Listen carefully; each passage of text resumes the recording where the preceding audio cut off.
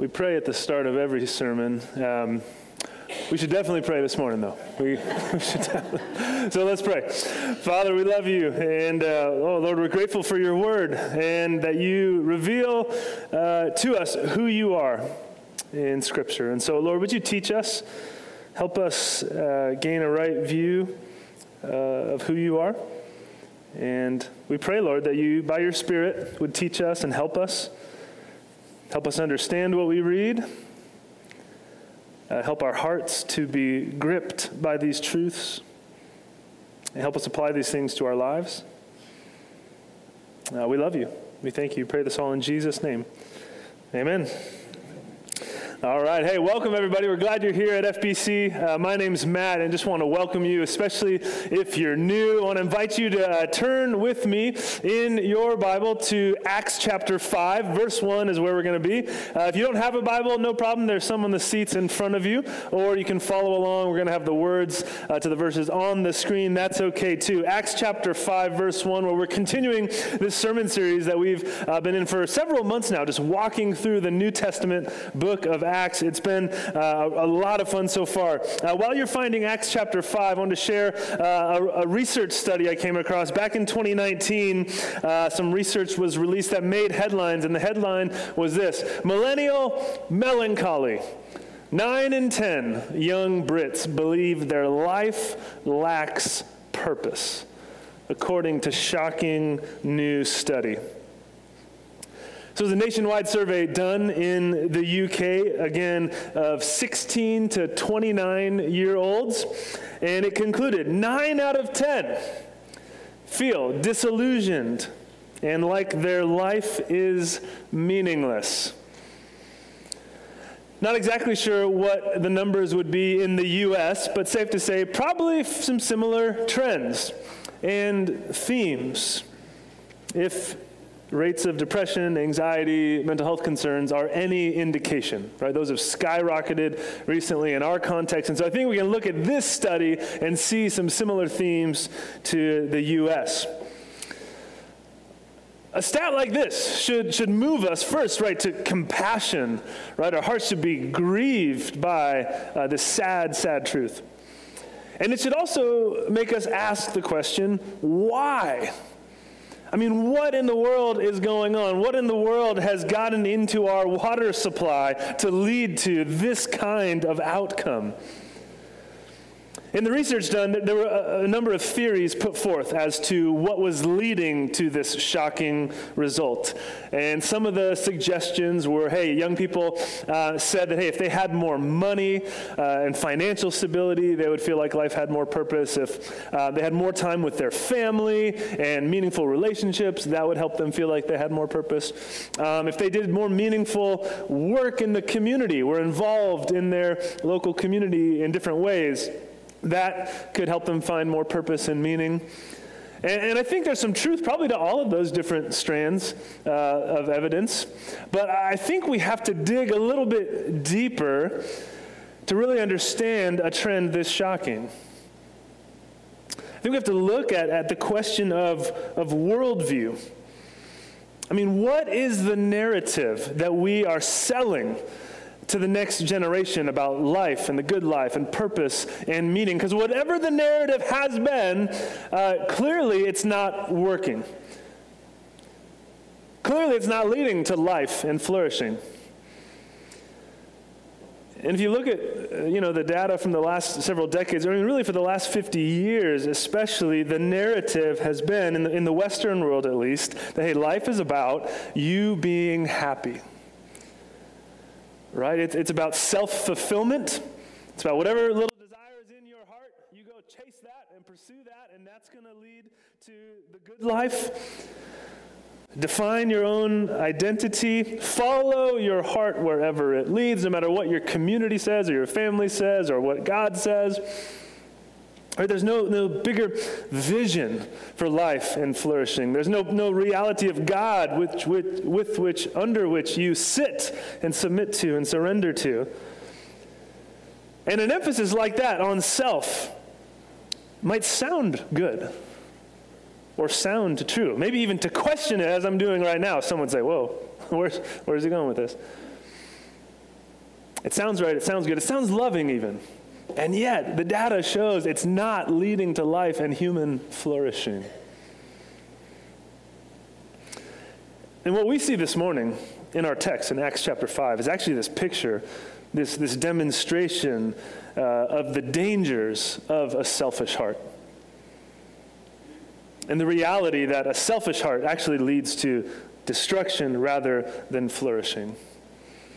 See, sin and selfishness are not just a modern day problem. Right? We see them on display throughout history and even back here in the early church in the first century.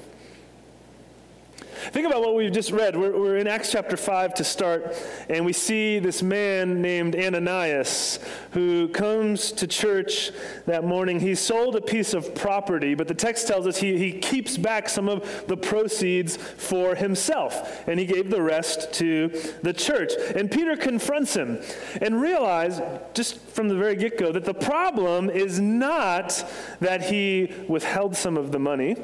The problem was that he lied about withholding some of the money. He made it seem like he gave generously all the proceeds from the sale of this piece of property, when in reality, he didn't. And so Peter says, hey, you lied to God, lied to the Holy Spirit. And right there, Ananias is struck dead. Now, look what happens next, verse 7. About 3 hours later, his wife came in, not knowing what had happened. Peter asked her, tell me, is this the price you and Ananias got for the land? Yes, she said, that's the price. Peter said to her, how could you conspire to test the Spirit of the Lord? Listen, the feet of the men who buried your husband are at the door, and they will carry you out also. At that moment, she fell down at his feet and died. Then the young men came in, and finding her dead, carried her out and buried her beside her husband. Great fear seized the whole church and all who heard about these events. So the same thing that happened to Ananias, a little bit later, happens to his wife, Sapphira. She repeats the lie, making it seem like, yep, we gave more than we actually did, and she's struck dead and buried, and great fear seized them all. You guys picked a great day to come to church. I mean, really, no one makes this their life verse. I've never seen someone with like a tattoo of this verse on their bicep, you know? Or like, what's your favorite Bible story, kids? It's the one where that married couple gets terminated at church for lying about their money. This is a tough text. Let's just own that at the start. Hey, this is something, what do we do with this? Roadmap for the morning then. This event, what we just read about, is going to tell us about three things. It's going to tell us a bit about life in the church. It's going to tell us a bit about the reality of our hearts, and it's going to tell us something about the presence of God.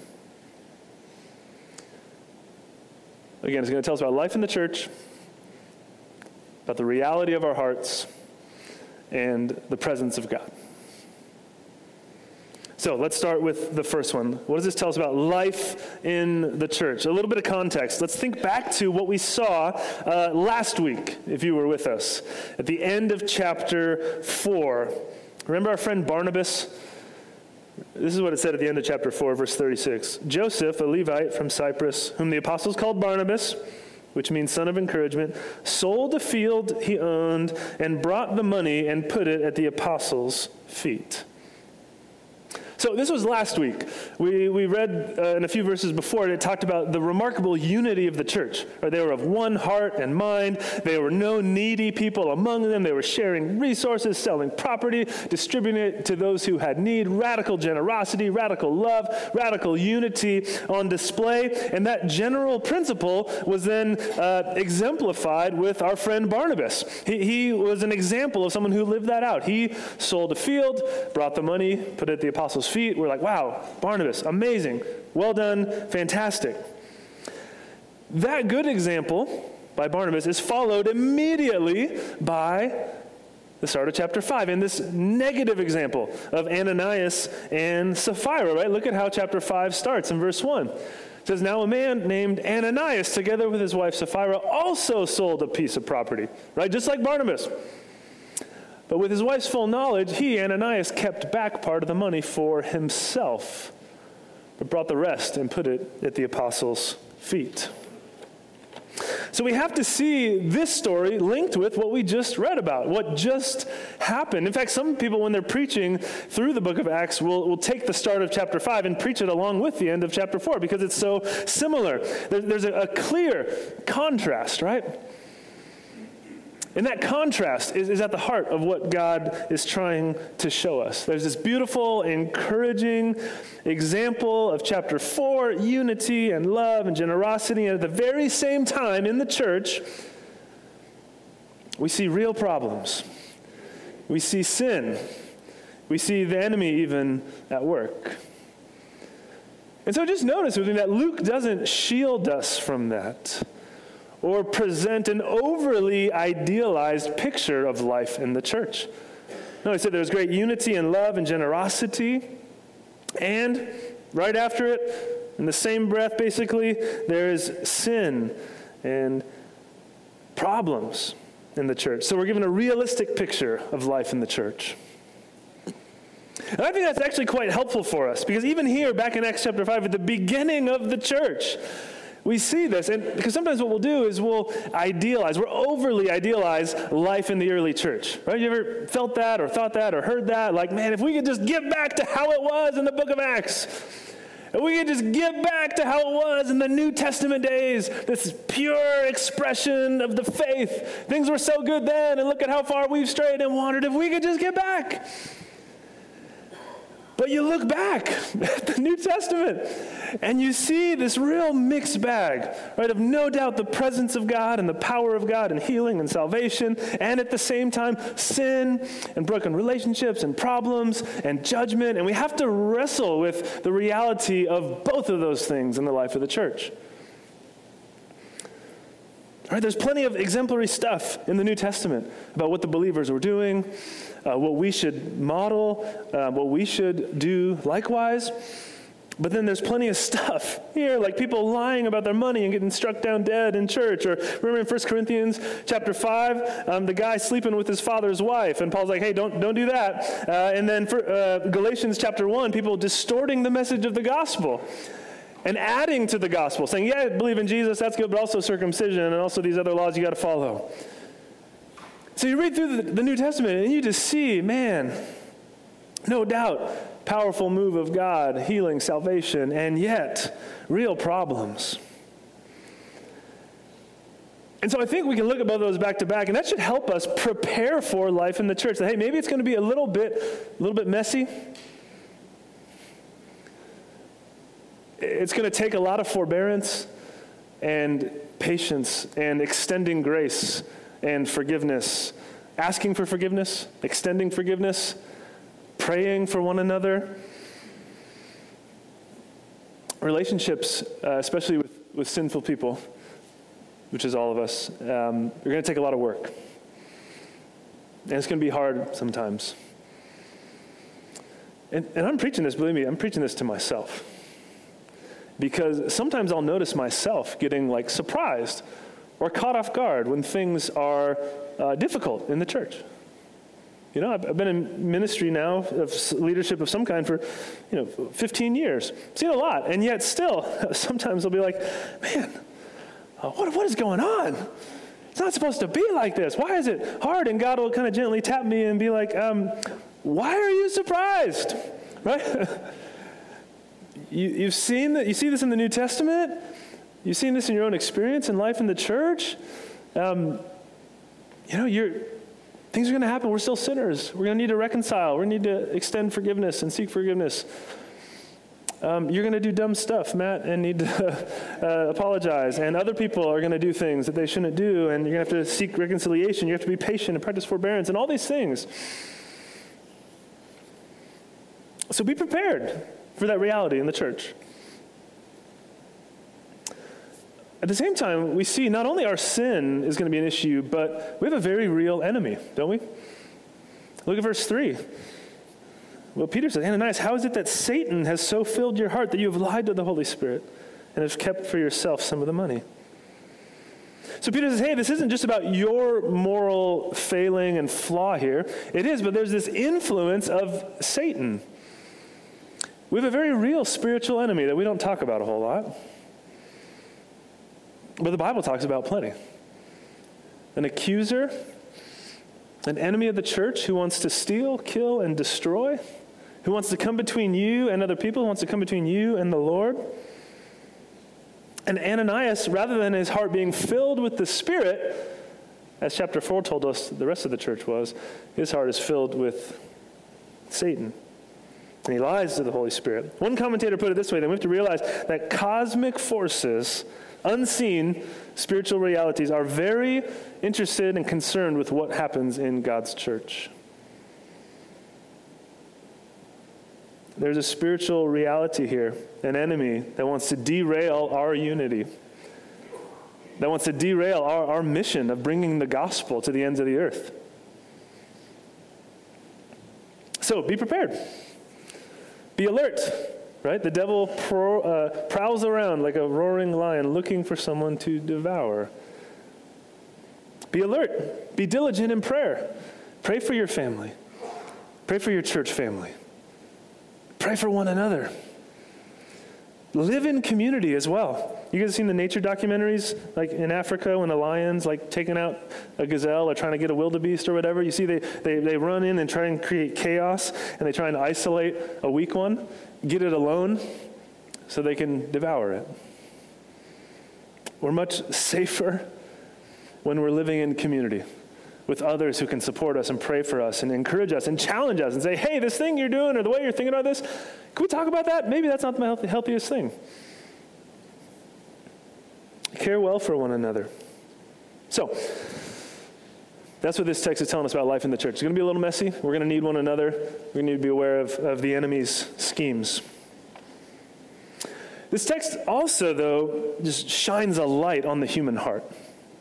Point 2, it talks about the reality of our hearts. Because Peter doesn't just blame Satan. Also, he sees Ananias and Sapphira and their responsibility in this. Look at the text again. Ananias, how is it that Satan has so filled your heart that you have lied to the Holy Spirit and have kept for yourself some of the money you received for the land? Didn't it belong to you before it was sold? And after it was sold, wasn't the money at your disposal? What made you think of doing such a thing? You have not lied just to human beings, but to God. So notice, Ananias and Sapphira, they're responsible for their actions, right? For their sin. They lied to the Holy Spirit. And Peter's clear in verse 4. This is key. Basically trying to say, hey, you didn't have to do any of this. Right? It was your property before you sold it. Right? Yeah? And after you sold it, the money was at your disposal. Yeah, you could have kept it. You didn't have to kind of fabricate this scenario trying to make yourself look a certain way. You weren't forced into this. So what was going on in your heart that led to this? You notice that he's trying to dig below the surface. Say, what's going on in the human heart that leads to sin and an action like this? And actually, verse 4, in the NIV, it's translated, what made you think of doing such a thing? I don't think that's actually the most helpful translation, because in the Greek, it uses the word heart there again, similar to earlier in the text. And it more naturally reads, why did you set or purpose your heart to do such a thing?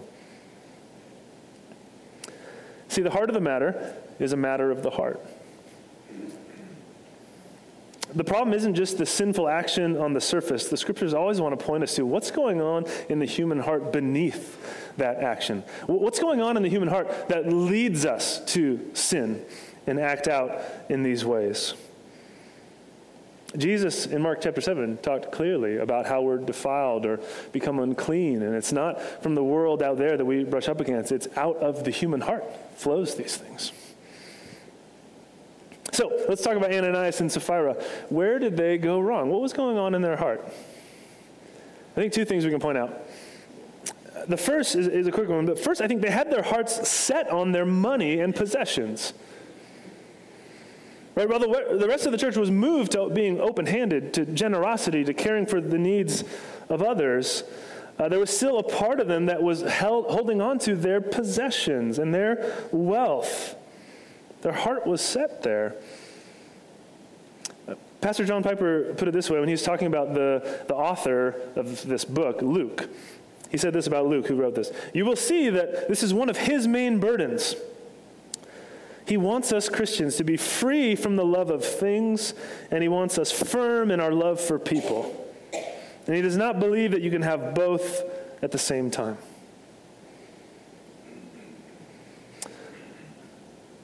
He wants us to be free from the love of things and firm in our love for people. And often our love for things and stuff gets in the way of our love for people.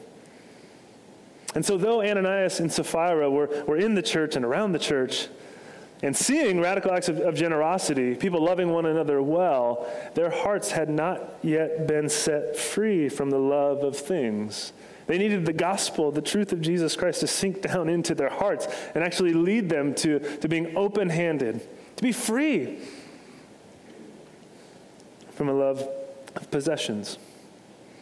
So that's part of it. But I think the bigger part that Peter speaks to is that they had their heart set on appearances. They wanted to appear a certain way before the church. They wanted to be recognized. They wanted to be seen as generous. They wanted to be seen as committed. They wanted to be seen as more committed than they actually were, and so they lied to appear that way. The verb in verse 2, for they kept back money for themselves, it's a term that always is tied to financial fraud or deception. It's the same verb that's used back in Joshua chapter 7, if you remember the story of Achan, who the same word is used there where he took something, some things, some silver, some wealth that was supposed to be devoted to the Lord, and he hid it and kept it for himself, and he did so secretly. And then the Lord identified that there was sin in the camp, and he was found out, and there was judgment. But it's the same idea. There's this deception, this secrecy, so that one might look a certain way. It's interesting, back in 2017, there was a Time magazine cover, maybe you remember it. The cover story was National Geographic. The cover story was Why We Lie, the science behind our complicated relationship with the truth. Psychologists learned and studied and shared there that lying seems to be pretty universal to the human experience. It's pretty automatic. No one has to set their children down and teach them how to lie. Right, let me tell you how this goes, show you how to do it. No, they naturally on their own learn to lie. They figure it out, just like walking or talking. Now, they found some things about demographics, and they found out a certain age group lies the most. Any guesses at what age group lies the most? Teenagers. Yeah, sorry, young people, it's just the science. It's just the data there. Not trying to make you feel bad, but it's true, you can't argue with it. Okay, and they also found that there was a certain demographic that were the worst liars. Just really bad at it and didn't do it very often. Any guesses? Seniors. Seniors, the elderly, retired people are the worst liars, and the study actually showed that it takes a lot of brain power and energy to lie, and there it is. It takes a lot of brain power and energy to lie, and eventually we run out of both, and we're just like, whatever, I don't really care what you think of me anyway, so I'm just going to tell the truth. That's just what the study found, okay? So there it is. But they found that all people lie, and all people lie for the same sorts of general reasons. There's three big reasons they found people lie. The first was to protect ourselves. We lie to protect ourselves. There's some kind of mistake, transgression, sin, wrong that we've done that we don't want people to know about it. We want to cover it up and hide it. We want to avoid a certain situation or a certain person, so we lie about something. That's number one, to protect ourselves. The second reason, which is actually, number two is actually the highest percentage they found people doing this. We lie to promote ourselves. So we want to somehow gain a financial benefit, a personal advantage, create a positive self-image, want people to think a certain way about us, so we promote ourselves. And the last one was to impact others. That was the smallest percentage on the list, but we want to be somehow altruistic and lie to make people feel better, or social or polite, lying, like like laugh at the pastor's joke even when it's not funny because you want to make him feel better. That falls into category number 3 there. But by far, the highest percentage were 1 and 2, protect ourselves and promote ourselves. And so we can look at Acts chapter 5, Ananias and Sapphira, and wonder, what was their motivation? It was number 2, right? They wanted to promote themselves. They wanted to be seen a certain way by the community. They wanted to look good. They wanted praise, admiration, honor. They wanted to shape their public image and gain a personal advantage from this. I'm so glad that none of us do this today. None of us would even think of going on something like social media and trying to present ourselves a certain way. We would not do that, right? We would never try to make ourselves appear better or stronger or more put together or more impressive than we actually are. We've evolved past that petty stuff. No, of course we haven't. And whether it's on social media or just in everyday life and relationships and interactions, we still have the same impulse. And so Ananias and Sapphira, they wanted people to treat them like Barnabas without having to be as sacrificial as Barnabas. Because Barnabas, he gave to give, right? Out the generosity and love in his heart, he gave to give. They gave to get. Because they wanted something from their gift. The theologian John Stott put it this way. They wanted the credit and the prestige for sacrificial generosity without the inconvenience of it.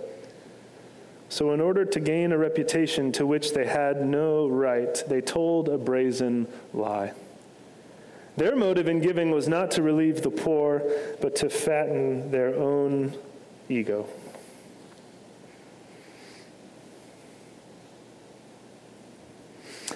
So the example of Ananias and Sapphira, pretty dramatically, I would say, shows that a selfish heart leads to destruction.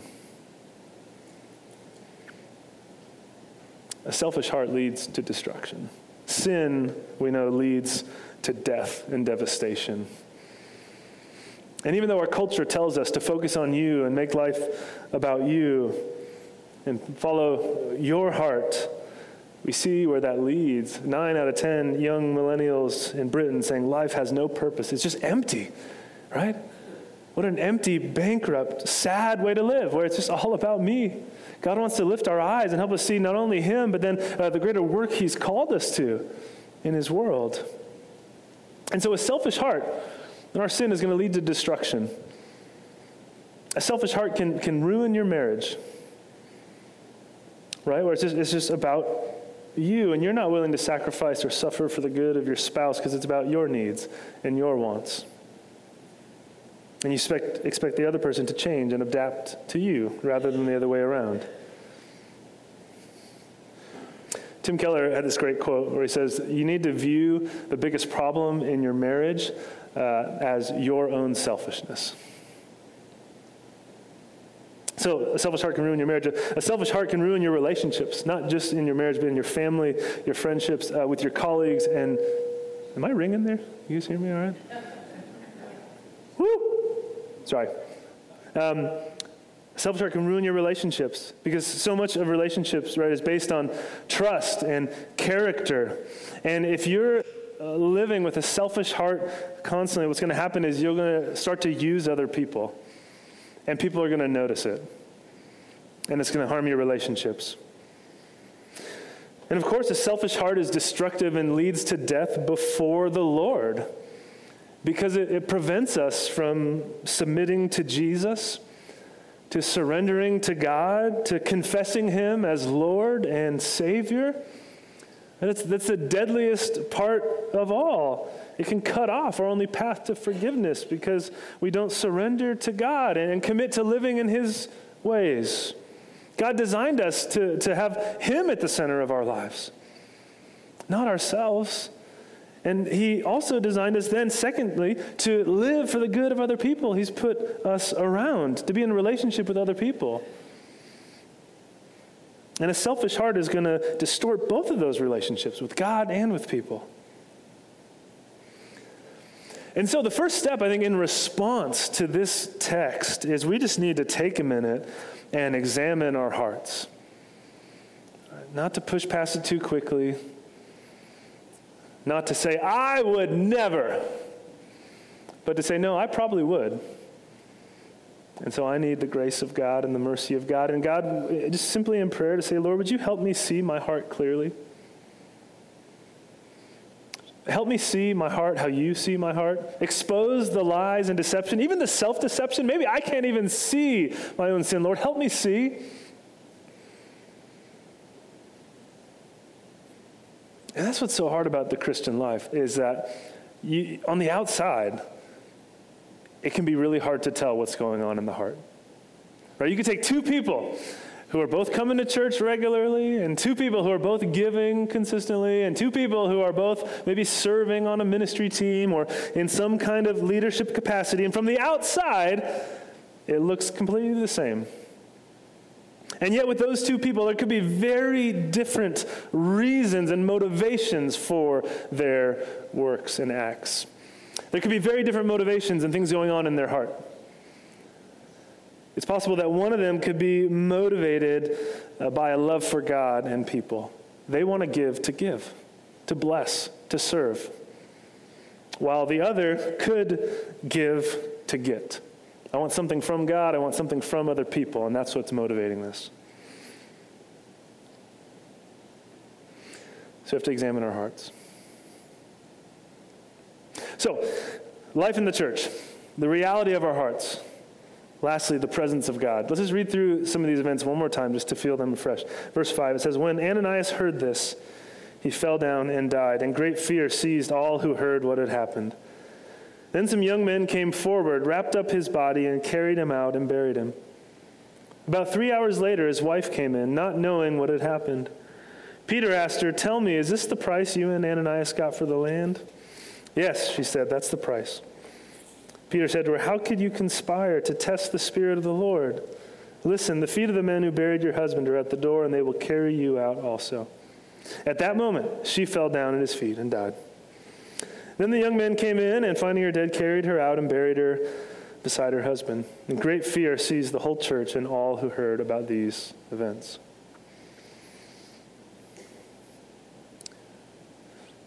So, naturally, right on the surface, the most vivid detail or immediate question of the text is the dramatic judgment of Ananias and Sapphira. Right? It makes us wonder, why did God respond in such a way? Because most of the time when we sin, or sin at church, we're not struck down immediately in judgment, right? I haven't been to a church service where that happens. I pray. I don't have to ever, but that's not normal human experience. So what's going on here? A couple thoughts. Typically, I think the best answer to help us wrap our minds around this is that this is a unique time in the life of the church. It's the early days of this new covenant church where the Spirit has been poured out and this mission of taking the gospel to the ends of the earth is given to the church. And it's at this time that perhaps to be stricter with them, God has to give a strong judgment, a strong kind of demonstration to ensure that this young early community will survive and take the reality of sin and their mission seriously. And the main parallel to this story that I think is helpful in viewing it this way is, again, back in Joshua chapter 7 with Achan, who, again, took some things he wasn't supposed to and hid them secretly and then was judged for it. Again, similar language and verbs are used in that passage. They're almost parallel text. Commentators will notice that, again, if you think about when that happened in the Old Testament, Joshua chapter 7. It's really at the beginning, the early days of God forming his people into a covenant community. And so you have then and here with the new covenant, early days in the covenant community, God making a clear demonstration of the reality of sin and his presence and his holiness. And I think it's a vivid reminder of the presence of God within the church.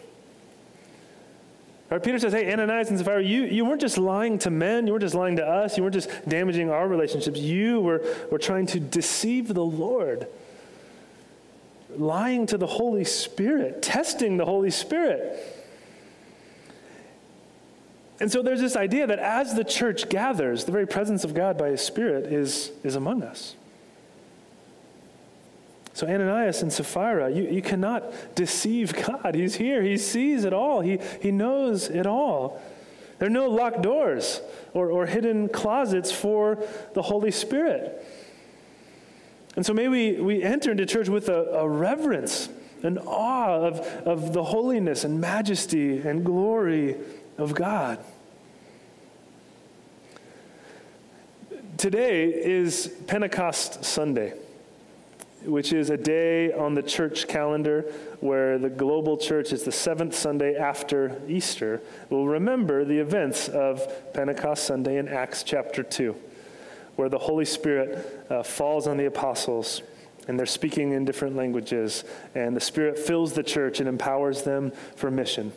This dramatic moment, birthing the church, essentially. And so on Pentecost Sunday, we remember the Holy Spirit, the very presence of God filling and empowering the church, that God is with us by his Spirit, that God is equipping us and uniting us and empowering us for all the good work that he has for us to do. And there should be, again, an appropriate level of reverence that comes with that reality. Like, if we really believe that, the creator of all the universe, the sovereign God of all history, dwells in our midst and in our presence by his Spirit. That should affect us. And twice in the passage you notice it says that they were seized with fear. See that, verse 5 and verse 11. Fear seized the church. Some may see that as a bad thing. But the scriptures consistently talk about the fear of the Lord as actually a good thing. The fear of the Lord, Proverbs 9 says, is the beginning of wisdom.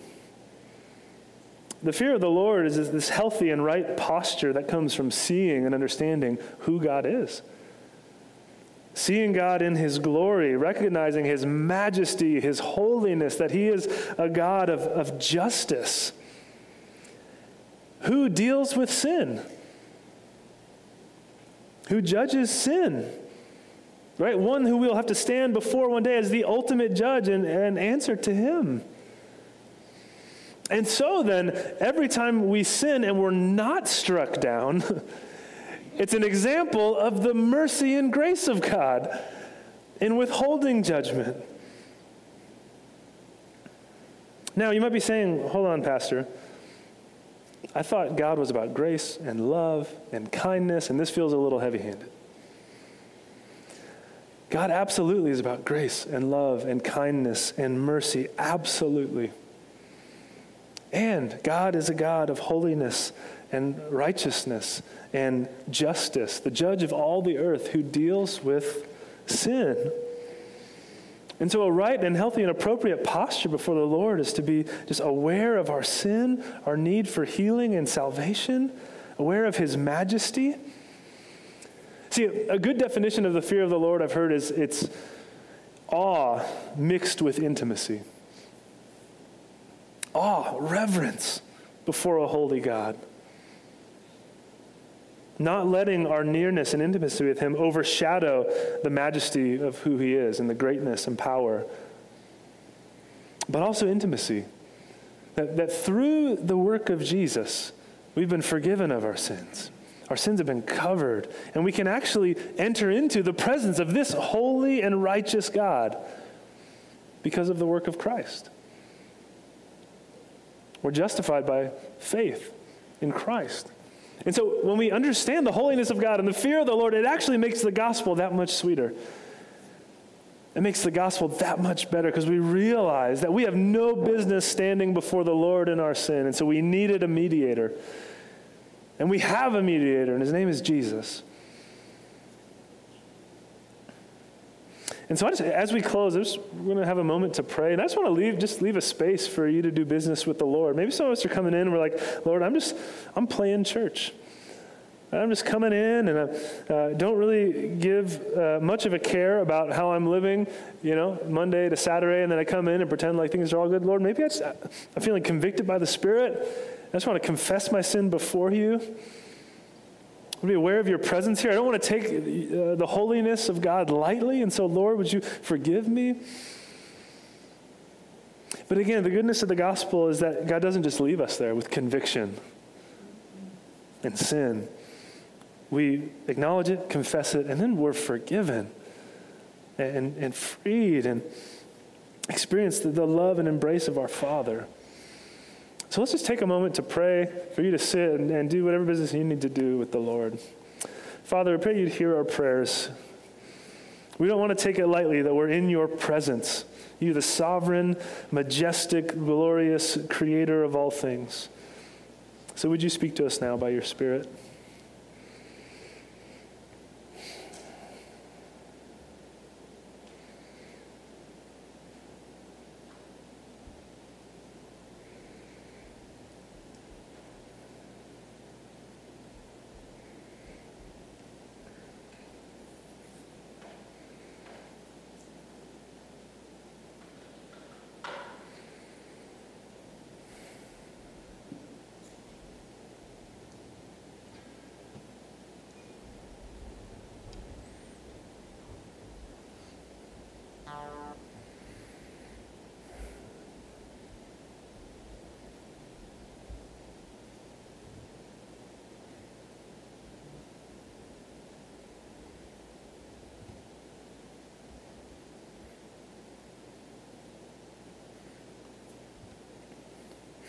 Father, we think of the words of David.